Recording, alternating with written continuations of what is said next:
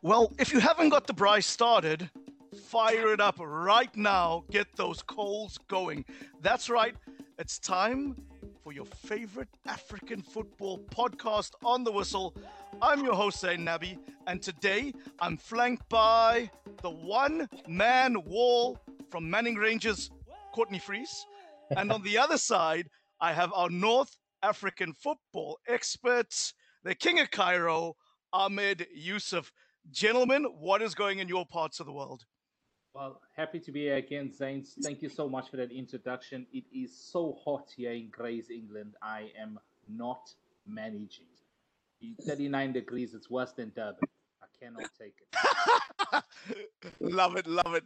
And how's our King of Cairo doing? It's all good. I'm pleasure to be flanked by Courtney. So looking forward to today's show. Again, I'm in the south of England today, and it's very very hot. And it feels like I'm in Cairo, but not. Yeah. Well, I tell you what, if this was a braai, and if we had the coals going, it's about to get even hotter. I tell you why. We are in the presence of a true African legend, the one and only Bruce Grobbelaar. On the international stage, he played and he represented the Zimbabwean Warriors. He won 13 major trophies at Liverpool, including the European Cup, 6 league titles, and a host of domestic cups. But before he lifted any one of those trophies, Bruce made a name for himself in Zimbabwe. He was famously signed by Highlanders FC for a goat, a cow, and a sheep. All we can do on our podcast, Bruce, is give you a Nando's chicken meal. That's what we can give you. Welcome to the show. How are you, sir? It's great to be on your show, guys. Flanked by little Durbanite there, and Courtney, and Northern African there, and Ahmed, and yourself, Zain. Fantastic to be on the show. Absolutely. And we're so great to have you. Where in the world are you right now, Bruce? I'm actually currently in a little place called Sotra, just on the west side of Bergen. And if you want to know what the weather is like, it's 24 degrees, no clouds in the sky. I don't know where that came from, but because yesterday it was absolutely tipping down. So here in Norway, you get 4 seasons in one day. They say that this weather's going to stay here for another week. And I hope so too, because we've got a game tomorrow night, and I'd like the sun to shine in the opposition's goalkeeper's eyes. Well, I tell you what, we're going to talk about your work in Norway and your involvement still in coaching. And it's great to know that you're still in the game. And my wife's forefathers are from Norway. So the only thing I know is about Vikings and cold weather. So maybe you're going to make me plan a holiday out that way. Well, if you have never been to Norway, you should get here because it's a beautiful country. Brilliant. Well, Bruce, I think we're going to start off with delving into a little bit of your backstory. And I know you've played under many legendary Liverpool managers, right? There was Bob Paisley, there was Joe Fagan, there was Kenny Dalglish. But I was wondering if you could tell us a little about Silas Ndlovu. He managed to secure your services at Highlanders FC with the fine selection of farm animals I've mentioned. What are your memories of playing football in Zimbabwe? Listen, I started at 14 years and 10 months signing for Salisbury Callies.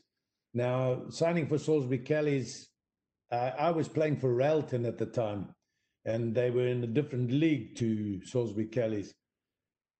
Dave Russell, one of the coaches for the juniors, saw me kicking around at David Livingston School, came across the park, asked if I'd like to sign for Salisbury Callies. I said, I don't think so because my mother won't like it. So he said, well, I'll speak to her. We walked to my place. He said that he would pay my subs to go and play for Salisbury Callies. And the next thing I was riding my bike 3.5 miles to go to Salisbury Callies. That weekend or 2 weeks after I signed as to play in the juniors, I signed as for the first team. Now I needed to sign the semi-professional contract because I was still at school. I did that. I got $10 for my signing on fee.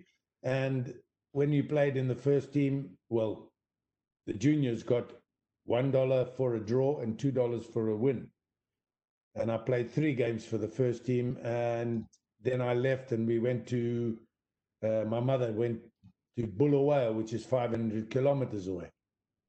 Now, on the way there, of course, Salisbury Callies wanted to retain my services, so they phoned all the clubs in Bulawayo, and there were 3 clubs at the time.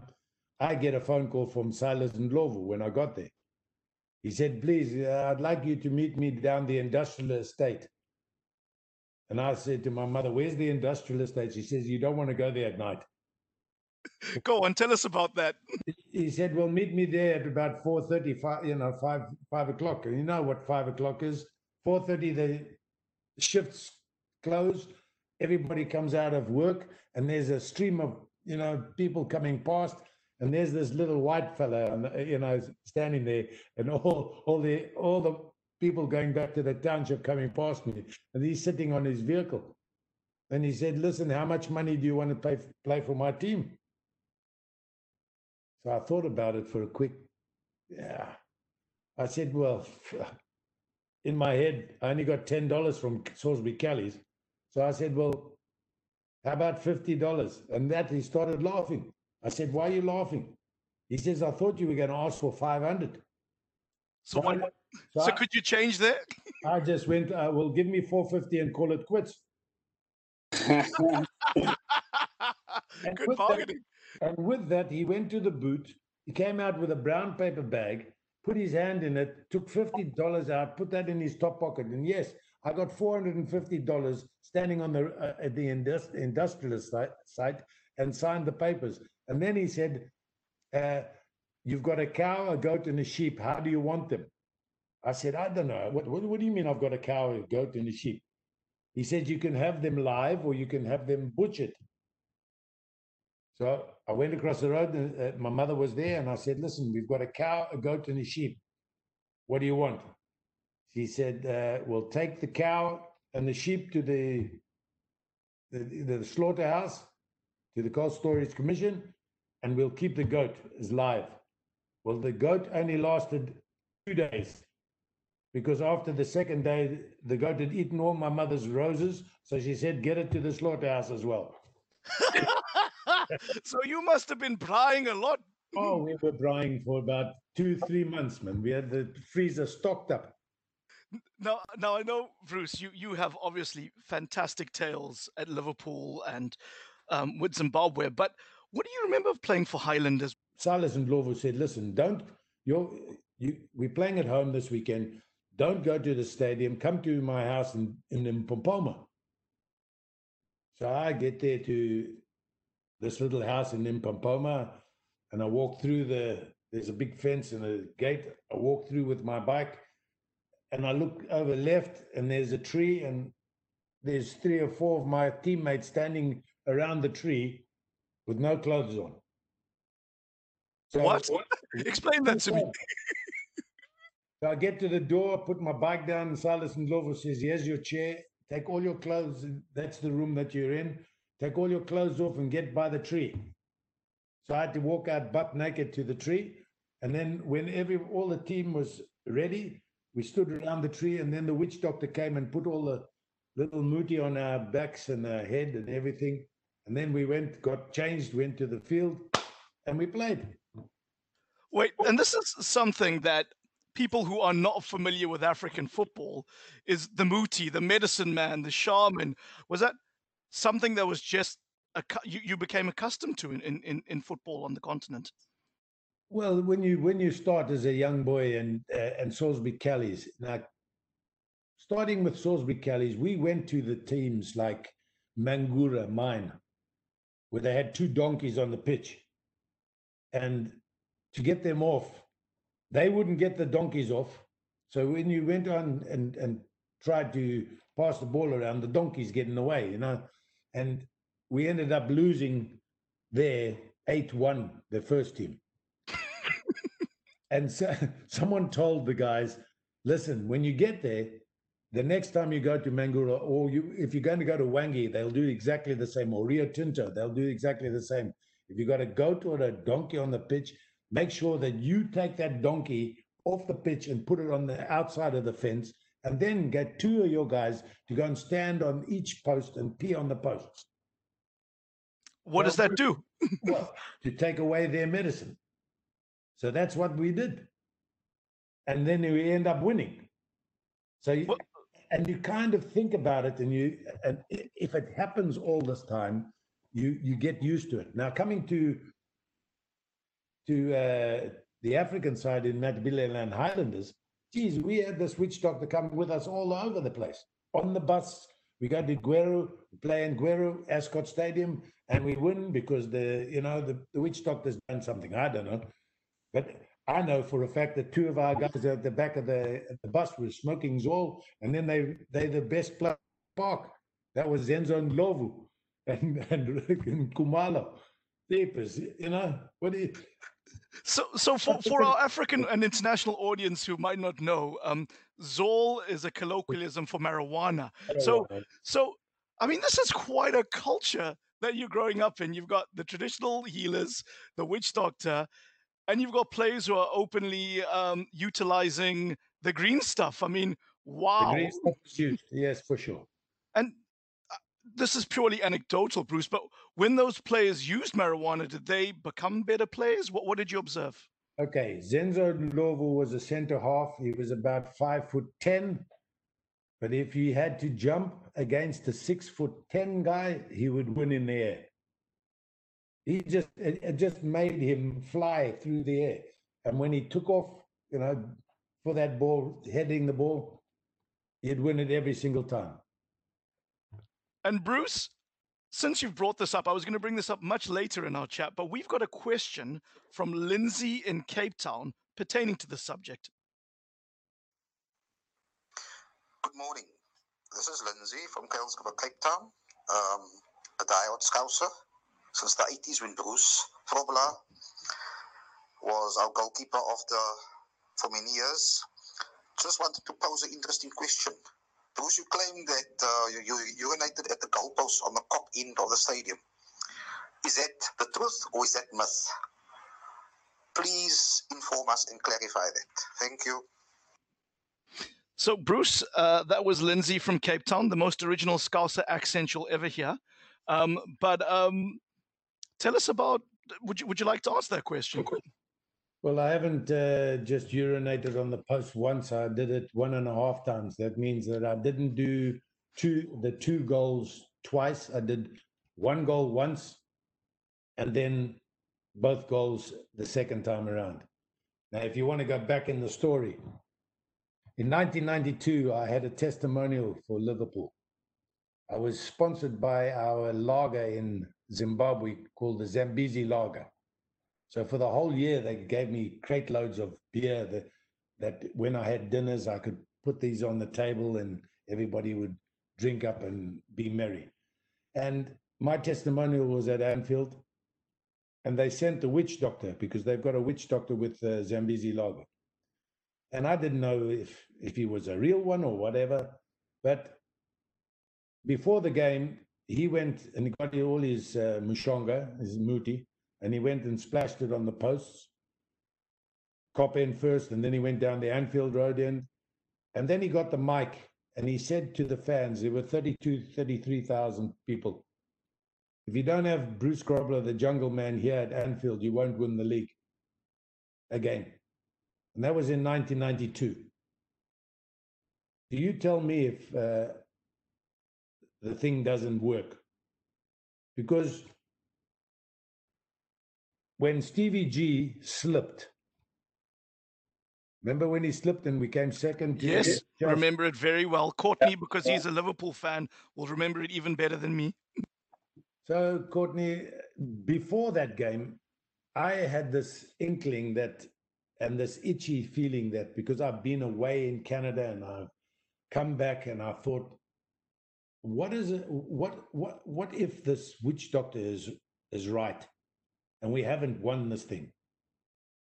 And then I remembered, what do you do if your witch doctor actually does anything on the posts? You get your guys to go and pee on the posts. And because it was my testimonial, I knew that I had to go and pee on the post. So after one evening game, I stayed quite late in the corporate boxes, and I went down the stairs when the floodlights just, dimmed a bit. And I went out onto the pitch and I went round to the side and I started to pee on the posts in the cop end. And the steward grabbed me and he says, what are you doing? I said, listen, I've just got to go down to the Anfield Road and, pee on those ones. He says, no, and he chucked me out. Well, we came second then. Okay.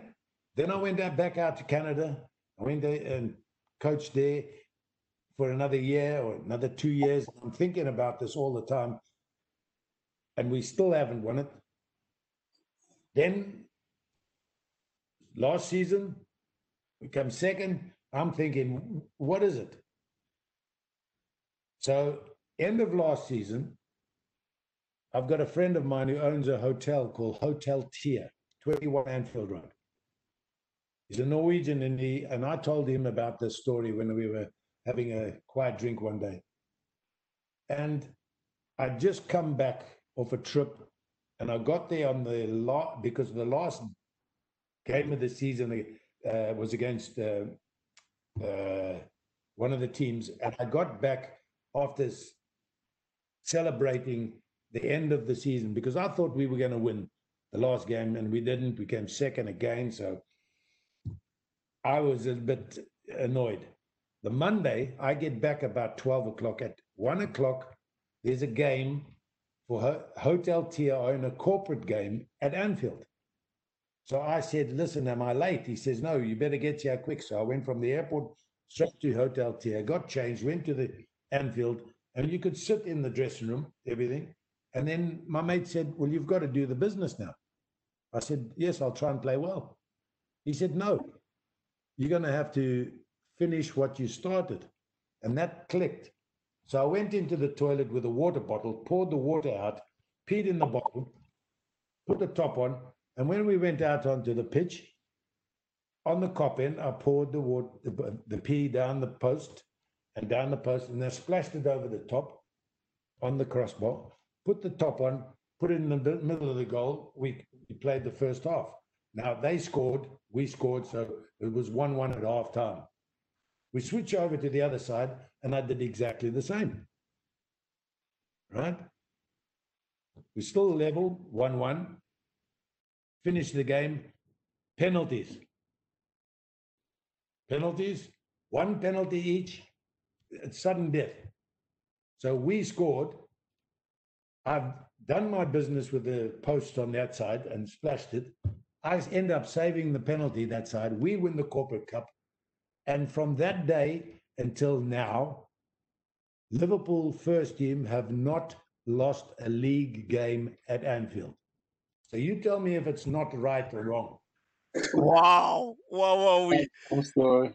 Oh man, that's a 3 years unbeaten run. Sorry, just so that you can hear that. That is a 3 years unbeaten run, okay, but we still came second.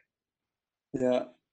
We're going to transition into talking about Liverpool now, and we'll get Courtney as our resident Scouser to run you through that. But before that, I have a question from a Liverpool fan, Neil in Cape Town.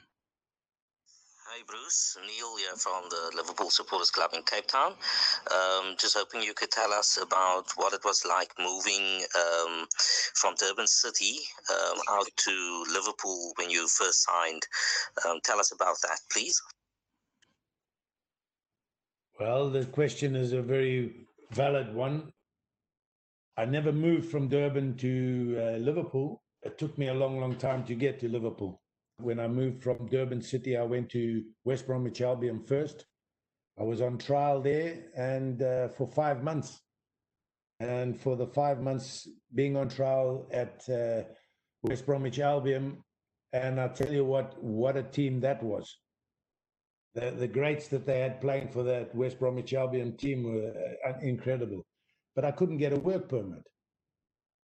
I was on a South African passport, couldn't get a work permit. So I ended up going to Vancouver because they needed a goalkeeper. And Tony Waiters was out in England at the time. And I was going to be coming back to South Africa. I was fed up because I couldn't get a work permit in England.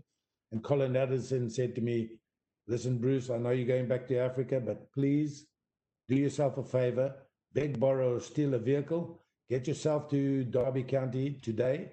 And this was in the morning because Tony Waiters wants to see you there. He wants to have a little session with you and see if you're what he wants.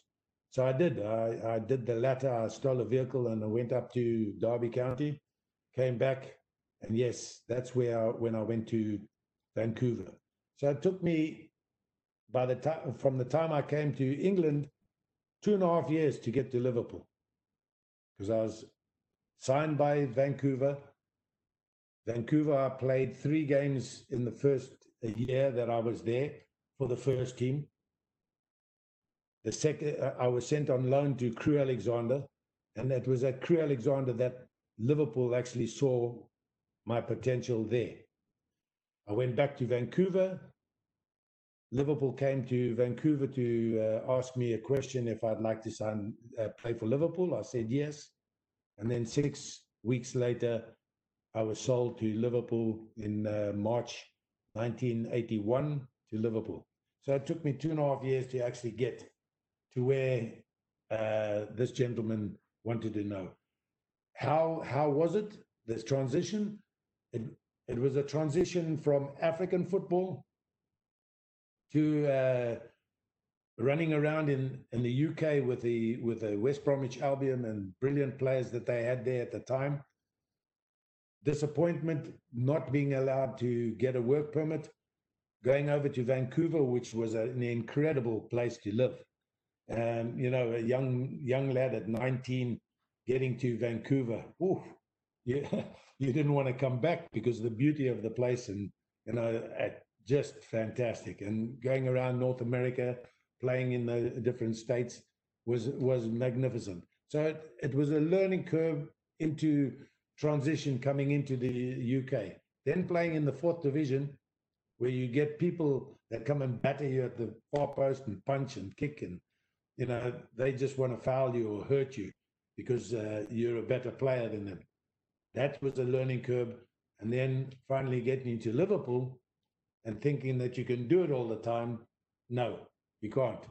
You have to learn again. And the learning curve was in the reserves at Liverpool. So it took me a long time to get there. Finally, I got there, the place that I wanted to be, and, you know, the rest is, as they say, is history. Bruce, just wanting to come in and talk about your time when you got into Liverpool. You get to Liverpool, you go into the reserves. You got Ray Clemence in front of you at the moment before he moves to Spurs. Can you just talk about that period before you took the number 1 jersey? What was it like? What did you have to learn?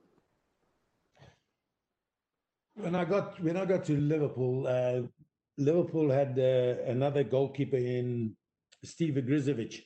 Now, Big Steve Igrizovic was a brilliant chap, very good cricketer. And when I signed, the boss, Bob Paisley, said, listen, we've got 6 games left. Bruce, you're going to be playing 3 games, and Oggy, you're going to be playing 3. Steve Igrizovic, you're going to be playing 3. So, Bruce, you're going to be playing the away games. Steve, you can play the home games, which Steve didn't mind because he didn't like traveling anyway. So those were the 3 games. So 6 games later, end of the season, we get asked, listen, who wants to come to the European Cup final, which I was supposed to sit on the bench. I said to Bob Paisley, listen, why are you picking me? I've only had 3 games. You've got Steve Igrizovic, who's been here 6 years and they played 8 games for the first team. You let him have the bench. And Bob Paisley turns around, well, if you don't want it, you go and tell him. So I had to go and tell Oggies that he's sitting on the bench. And Oggy didn't believe me. Then he had to go to the boss. And when he went down to the boss, he went, yes, what do you want? Well, Bruce Grobbler has just told me that I'm on the bench. He said, yes, you can thank him for that. Now get out. And that's how harsh Bob Paisley was. So, end of the season, I'm on holiday. I find out that Ray Clemence has gone to Tottenham. And my lawyer friend in Vancouver said, and my agent, he said, well, you've got a chance now. What do you mean? He said, you've got a chance at the first team. It's only you and Ogrizovic now. So the next season, I'd played all the preseason games. And I started off with the loss at at Wolverhampton Wanderers. We lost 1-0. Came back, and we beat Arsenal 3-0, and then we carried on. And it was a topsy-turvy time. I was having good games and then bad games. And then I was messing about, walking on my hands during the game and swinging on the crossbar and all that. And about 2 months later, Steve Grizovic wasn't very happy, and he asked to see the boss. So he said to our captain, Phil Thompson, Tomo, I'm going to go and see the boss. And Phil Thompson said, why? He says, because I should be playing in the first team. So Phil Thompson looks at him and he says, well, you carry on then. So he goes down to the office and he walks down the corridor from the dressing room. And when he gets down to the bottom, he knocks on the door. And all you hear, whenever you knock on the boss's door, is it, yeah, open the door, come in, sit down.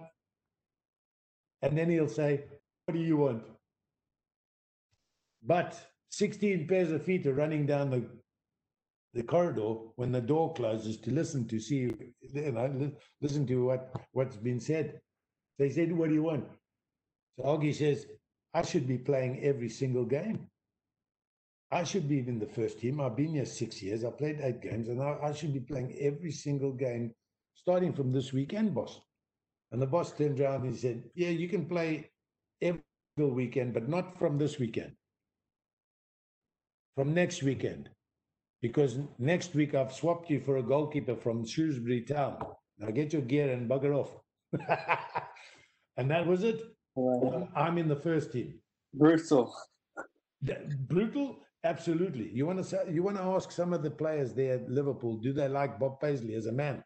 Ooh, many of them would say no. But for me, he was one of the greatest managers I've ever played for in my life. You don't win 19 trophies in 9 years if you're not a good manager.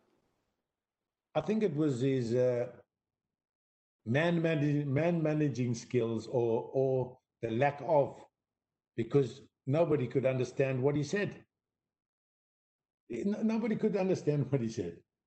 My first match, he's got the board and he's got all the pieces ready here, and he turns around and he says, yeah, Phil Neal, they've got a winger.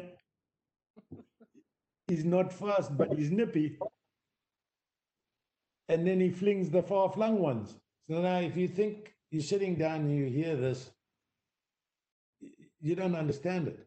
And then the player, Phil Neal, goes to Joe Fagan, who's sitting there having a cigarette, and he says, Joe, what did the boss just say? And he goes, just get out and play. And that was it. Just go and get out and play. You couldn't understand which is tactics, but yes, how I grade him as a manager, he would actually pick out if you've got an injury, if you're feigning an injury, if the opposition's got a sore foot or a sore leg, he would pick out and he would tell you to go at that person. And 9 times out of 10, we get past him and we score. Thank you for that, Bruce. Just looking at your team that you played in, and there are stellar players within the squad that you played in, absolute juggernauts of a player. What similarities do you see with your side you played in and the current Jurgen Klopp team that is performing at such a high level these days? Well, I played with Phil Neal on the right side, the highest decorated player in Liverpool history, and the second highest decorated player in the history of the first division Premier League. There's only one player that's won more, and that's Ryan Giggs. Then I played with Phil Thompson and Alan Hansen in the middle, and then on the left back was Alan Kennedy. So those were stalwarts in England and Scotland. And then in the midfield we had Graham Souness in the middle, the finest player that I've ever played with in my life. Either side of him had Terry McDermott and Ray Kennedy. And in those days, those were brilliant players. And to come in, behind him was Sammy Lee, all of them English internationals. And then up front, if you have a looking who they played up front, we had on the right wing, Craig Johnson. Up front, Rush or David Johnson at the time, Rush or David Johnson, and then Kenny Dalglish, another fine player. Compared those to this current side, if I would want to put some people into the side, yes, I'd probably take out Phil Thompson and put Virgil van Dijk and play along Alan Hansen.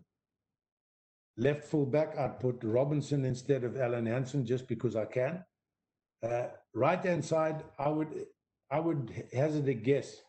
Trent Alexander-Arnold or Phil Neal. I'll probably go with Phil Neal. In the midfield, if you have a look at the midfield, I wouldn't take Souness out of there. I would put him right there and leave him there. Either side, you could put a player like a Henderson, but I would still keep the likes of Terry McDermott because he would get into the box, on those later runs. And then up front, who's going to take out Kenny Dalglish out of those front three that we've got now? Mane, Salah, or Firmino? Firmino does donkey work for the boys up front. So I would say maybe Craig Johnson come out, Rush and Dalglish with one of the others. I would pick Salah out of the three of them. And that's just my choice. But you could play with any of those three up front because they're the best three in the land today. And because of modern football, the other two would be very, very tired because they're probably 60 and 66 now. Yeah, that's fair enough. I think one thing that I grew up in '95, so the first time I saw somebody doing spaghetti legs was Jerzy Dudek in the Champions League final in 2004. But I found out that it was actually Jamie Carragher told him to copy what you'd done in 1983. So you were the original person who started it. What was the reasoning behind that? Those spaghetti legs in the European Cup final. My one or his one? Your one, because he copied you. So. Well, he didn't really copy me. I'll tell you the whole story. You see, the thing is, when we get there to the final in 1984 and we draw 1-1, and then you're coming to the huddle, and Joe Fagan is standing there and he's saying, listen, we go through everybody that's going to be taking the penalties in the order, and then the referee says Liverpool in the Roma end. And then the first person that was supposed to take the penalty was Phil Neal. He's got one boot off and the other one he's tying nicely. So he's not ready. So Stevie Nicol gets the ball and goes into the box. Now, Stevie Nicol is not the person that you want to go up first. Why? Because let's put it this way, he's got a few marbles short upstairs. In saying that, he has got the biggest feet, size 13 feet. Yeah. But he tries to squeeze them into size 11 boots. Now, anybody who does that has got a screw loose.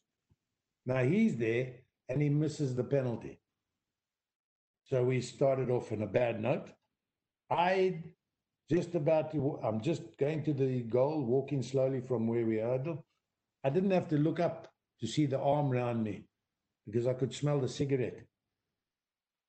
It's the manager. And all he said was, listen, son, myself and the coaches, the chairman and the directors, captain and the team, the wives and the girlfriends, and also those 20,000 fans that have come from Liverpool. I'm not going to blame you. Oh, geez, I heard the blame word. If you can't stop a ball from 12 yards. And that's what happened. But as I walked away, he said, but try and put them off. I didn't put off anybody on the first penalty. I should have stayed where I was because I moved right, clipped my fingers and went in. Phil Neal he's finishing tying his bootlaces, puts the ball in. The next penalty, Bruno Conti picks up the ball and he dances like this little jingy junkie coming to the spot like that. So what I did is I got into the goal and I stood on with my hands on my knees and I went like this with my knees and going back and forth like the 60s dance. Remember that? He blasted the ball over the top of the goal. So I thought, it might work. Souness put the ball in the back of the net, 2-1 to us. I couldn't get into the goal quick enough for the next one because Rigoletti was taking it. And 2 days prior to that, I was watching him in the stadium take penalty after penalty in the top corner. Same corner. I take off after he's kicked the ball top right. Where did it go? It went top left. And then I realized when I got off the floor, I looked at the stadium and I remembered that I was watching him from the other side of the stadium 2 days ago. Oh, no. Yeah. Rashi scores, and then Graziani picks up the ball and starts walking with his arm around the referee. That is when I ran in the net, bit the net, and I said, hey, can't touch the referee, ungentlemanly conduct, la, la, la. And that's when I came into the goal and did the spaghetti legs. Because I'd eaten the net and I thought, geez, I'm in Rome and this looks like spaghetti. So I did, the collapse of the knees, spaghetti legs, and then he missed. And that's what inspired me. Now, in 1995, Jerzy Dudek, at the end of the game, was jumped upon by Carragher, who told Jerzy Dudek, Jerzy, do a Brucey. And Jerzy Dudek looked him in the eye and said, who's Brucey? He said, do a grobbler. And that's when he clicked. But what he did was like a starfish in a goldfish bowl, in an aerobics class, because he went like this, and then he saved the penalty. I never had to save any penalties. He saved 2. Yeah. For me, I think Jerzy Dudek's was better than mine. Well, you know what? You at least inspired the thought of it. So I think you can claim 2 European championships with that move. So no. I'll take mine and let Jerzy take his, because I tell you what, they were 2 fine comebacks. Well, ours wasn't a comeback, his was. And it was inspired by their captain in Stevie G. Yeah, it was a great final.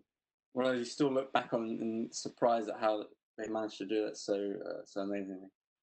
And I think you kind of lead on to one of my It'll go down in history. Sorry? It'll go down in history as one of the finest ever comebacks ever in a football. Agreed. I mean, anything's better than the last year's Champions League final. How dull that was. So I guess it was a great final. That's coming from a Spurs fan, obviously. So I wasn't pleased with last year. What I was unlucky. I know, still bitter. But one of the questions I had to you was about how goalkeeping has just evolved completely now from your days and to now. How do you see that? Where players like goalkeepers like Ederson and Alisson are actually one of the best passers on the pitch now, and I've seen Ederson can just 70-yard pings down the line and to perfection. How do you think your footwork would have fared if you were to play now? How would my footwork be? Yeah. Just as good as theirs. Really? Well, listen, Liverpool Football Club, this is not the first time that we've had a sweeper keeper. Yeah. Liverpool Football Club always had a sweeper keeper from the likes of the Flying Pig and Tommy Lawrence before Ray Clements. He started it because he was giving away too many fouls and giving away too many penalties when they were 1-on-1. And Shankly turned around to Tommy Lawrence and said, Tommy, son, you're giving away too many penalties. play a higher line, and when you give away a foul outside the box, at least you'll have a wall in the way. So that's how he started to play the high line and tackle outside of his area. Ray Clements perfected it a little bit better, and he was very good at coming off his line and clearing it. And I was exactly the same. I used to come out because I'd rather finish the play there away from my goal rather than wait for it to come to me. Today, they just want to pass around, and they want to pass all the balls around. In my day, we did the same, but at a lower scale. And for the TV, if you go back on Google, you probably find that we played very, very similar to these guys today. Interesting, yeah. So another question I had to ask was about how you must have played a lot of great players. Who was the player, that striker or the winger that you thought was the toughest that you faced against? There were different teams that had tough strikers to play against. Domestically, there were, when I first started, Frank Stapleton, when he went from Arsenal to United. Then at United, we had Brian McClare and Mark Hughes. Everton, we had Sharp and Duncan Ferguson. And then Wimbledon, you had the hard boys of John Fashanu and the likes of Vinnie Jones saying to me in the tunnel, "I'll see you at the far post." And you knew what that was going to be. Anything high in the air, they're going to come and batter you. So we knew we had the strength of those. But yeah, the internationally, if you wanted to know the person that I hated playing against, was a Real Madrid striker, Hugo Sanchez, the Mexican. Yeah. Every time we played against him, he scored a couple of goals. Yeah. Bruce, thank you. You've been so generous with your time. If you don't mind, I'd love to indulge you with a few more questions before we wrap up, if that's okay. And I know right now you're working as a consultant in Norway, but what are your coaching ambitions right now? What would you ideally like to be doing? What I'd like to do is get back into coaching on the sidelines again, whether it is in Africa for sure. I'd love a last dance with the Warriors, but the powers to be in Zimbabwe are hesitant, and I don't know why. South Africa, I'd love to come back and have a nice cameo lateness in South Africa, but I know why they don't want me there, because I'm too honest. And if there's anything that goes wrong, I'll take them straight to the courtroom, because it's happened before, and they know who they are, and they know my potential as a coach. If you ever look at my history of coaching in South Africa, no team has ever gone down. And I'm talking about places in the league. They've always gone up. And that is what I strive to make people play better and to enjoy themselves on the park, which I did all the time. This is something that South Africans don't know. I was asked to take over Mamelodi Sundowns with the Tickless family. And I signed a pre-contract agreement and found out, after I had sent it back, that I would want to take over as the manager. And after that, I sent it back, signed it, sent it back. I asked my lawyer friend, why did I have to sign it now? I could have waited until Monday. He said, no, it's better that you do it now, because they've already given the job to Clemens Westerhof. And so it was breaking the agreement that I had with them. I took them to court, and I got paid 3 years of a 3-year contract without coaching the team once.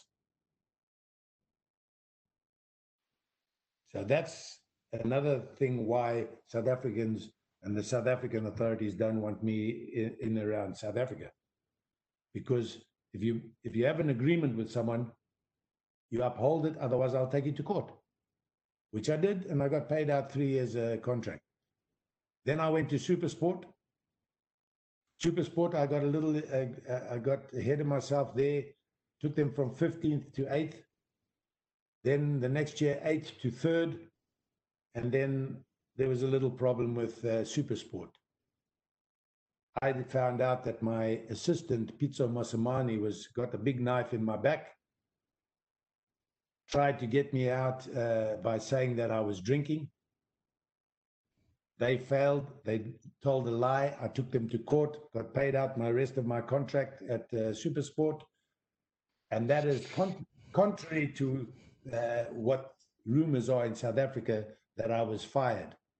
I was never fired at Supersport. They paid me out to go.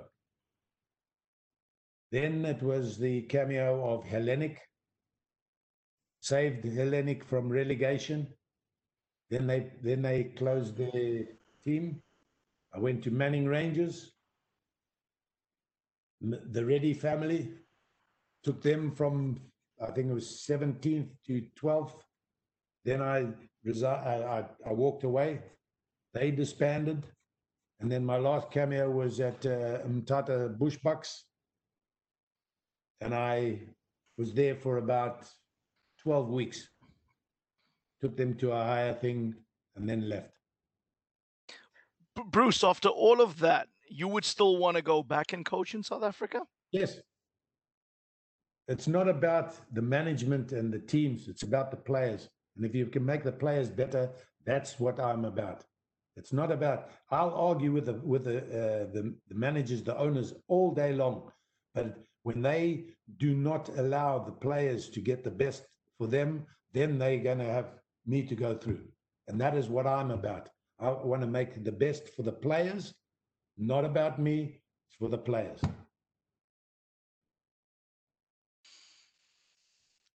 And I know that the Amazulu haven't got a coach at the moment. So there we go. Have you been in touch with Usutu? What do you mean Usutu? Amazulu? Amazulu, cheapest. Amazulu haven't got a coach. I know that.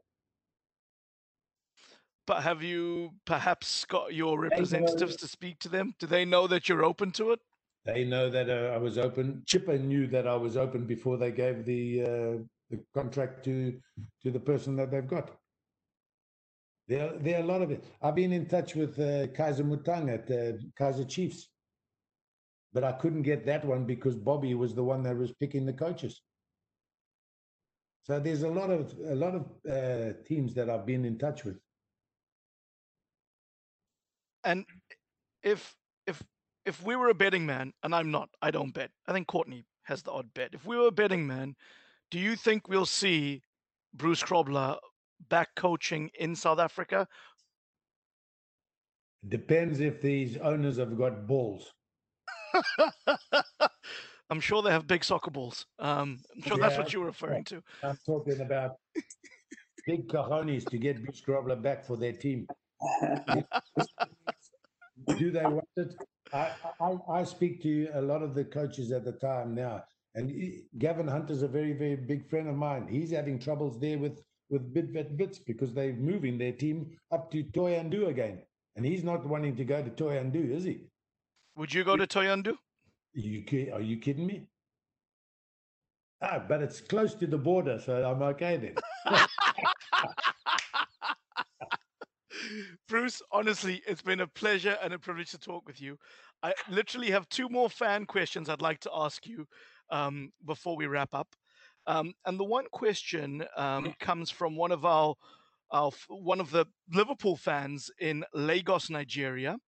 The question is from Emeka, and he says, "Who do you think should have been Liverpool's best player of the season, Hendo or Mane, and why?" Oh. You see, for me, I would look at it very, very diplomatically. The person that has been running the show in the midfield for the whole of this season has been Henderson, and he's been absolutely magnificent. And if you have a look on the other side, you have a look at Mane. Now, Mane has been scoring so many goals, but in games that you needed him to step up, sometimes he didn't. And Hendo was the one that was running around doing all the donkey work. So it's a hard one. If you have a look at Salah, Salah's been in and out of this season, whereas last season you just put him on the pedestal as number one with Virgil van Dijk.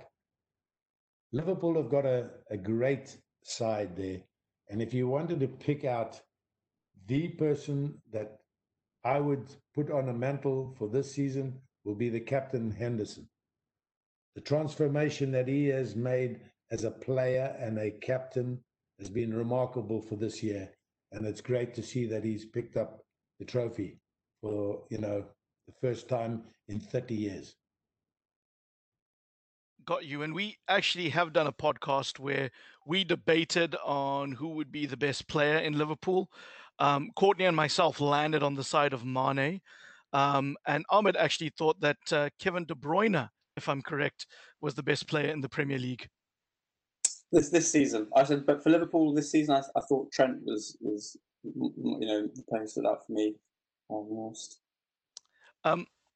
And I've got one last fan question, and this is from William Clayton. He is the treasurer of the Durban Liverpool Supporters Club, and he goes, Bruce, can you give us some commitment that the next time you're in Durban on one of your whirlwind visits, that you will come and join the committee and club members for a proper meal and drinks and a chance for some pictures? It would be a pleasure to host you. Well, thank you very much indeed for the invite. I will take that invite into the box, but I've been going to South Africa for the last 14, 15 years. Every year I come over there to play golf with my golf buddies called Rebel Nations Golf Tour. And this year was supposed to be our 14th year, except COVID got there first. So next year will be our 14th year. I will be there next year. I will definitely call him and get us there to have a nice meal with the Durban Supporters Club. Thank you very much indeed for your invite, and we shall see you there next year. Bruce, if you're paying for tickets, Courtney and I are with you. No, I'll pay for my own. I'll just go. Because I play golf. I love it as well. Well, Courtney, I'll let you know when our tour is on. You'll look at it on Facebook because it's always on Facebook, and it's called the Rebel Nations Golf Tour. It'll be Rebel Nations 2021, and it'll be the 14th year of our competition. Awesome. Thank you, I don't play golf. I might come caddy for you, Courtney. That's absolutely fantastic. What a way to end our show, Bruce. It's been an honor to be speaking to you, sir. Absolutely. And for those listening out there, as you can see, we love your questions. Please hit us up on social media, Twitter, Facebook, Instagram. Tell us what you think of this interview. And also, feel free to leave a rating and leave a review because it helps people find the show. Bruce, you're probably going to be enjoying some Norwegian salmon, but the next time you're in London, please look us up. Courtney, myself, Ahmed would love to take you out for a meal on us. We normally go to Nando's because it's good South African food. And if you'd like to join us, you're more than welcome. Courtney, Zane, just hold on. I'm going to say cheerio. Courtney, all the very best. Listen, I'd love to come down there to London and have your Durban curry. Oh, I can make you that easily. Best curry in the world. Just excuse me, Zane. I'm talking to other people at the moment. Ahmed, nice to meet you and your expertise of the Northern African continent, Thank you. Especially the king. Yeah. Ahmed Salah and Zane. Thank you very much indeed for inviting me onto your show. And to all the listeners, don't worry about it. The Jungle Man is here and he'll never go away. Cheers. Thank you, Bruce. Yeah, Thank you very much, Bruce. Thank you. very best.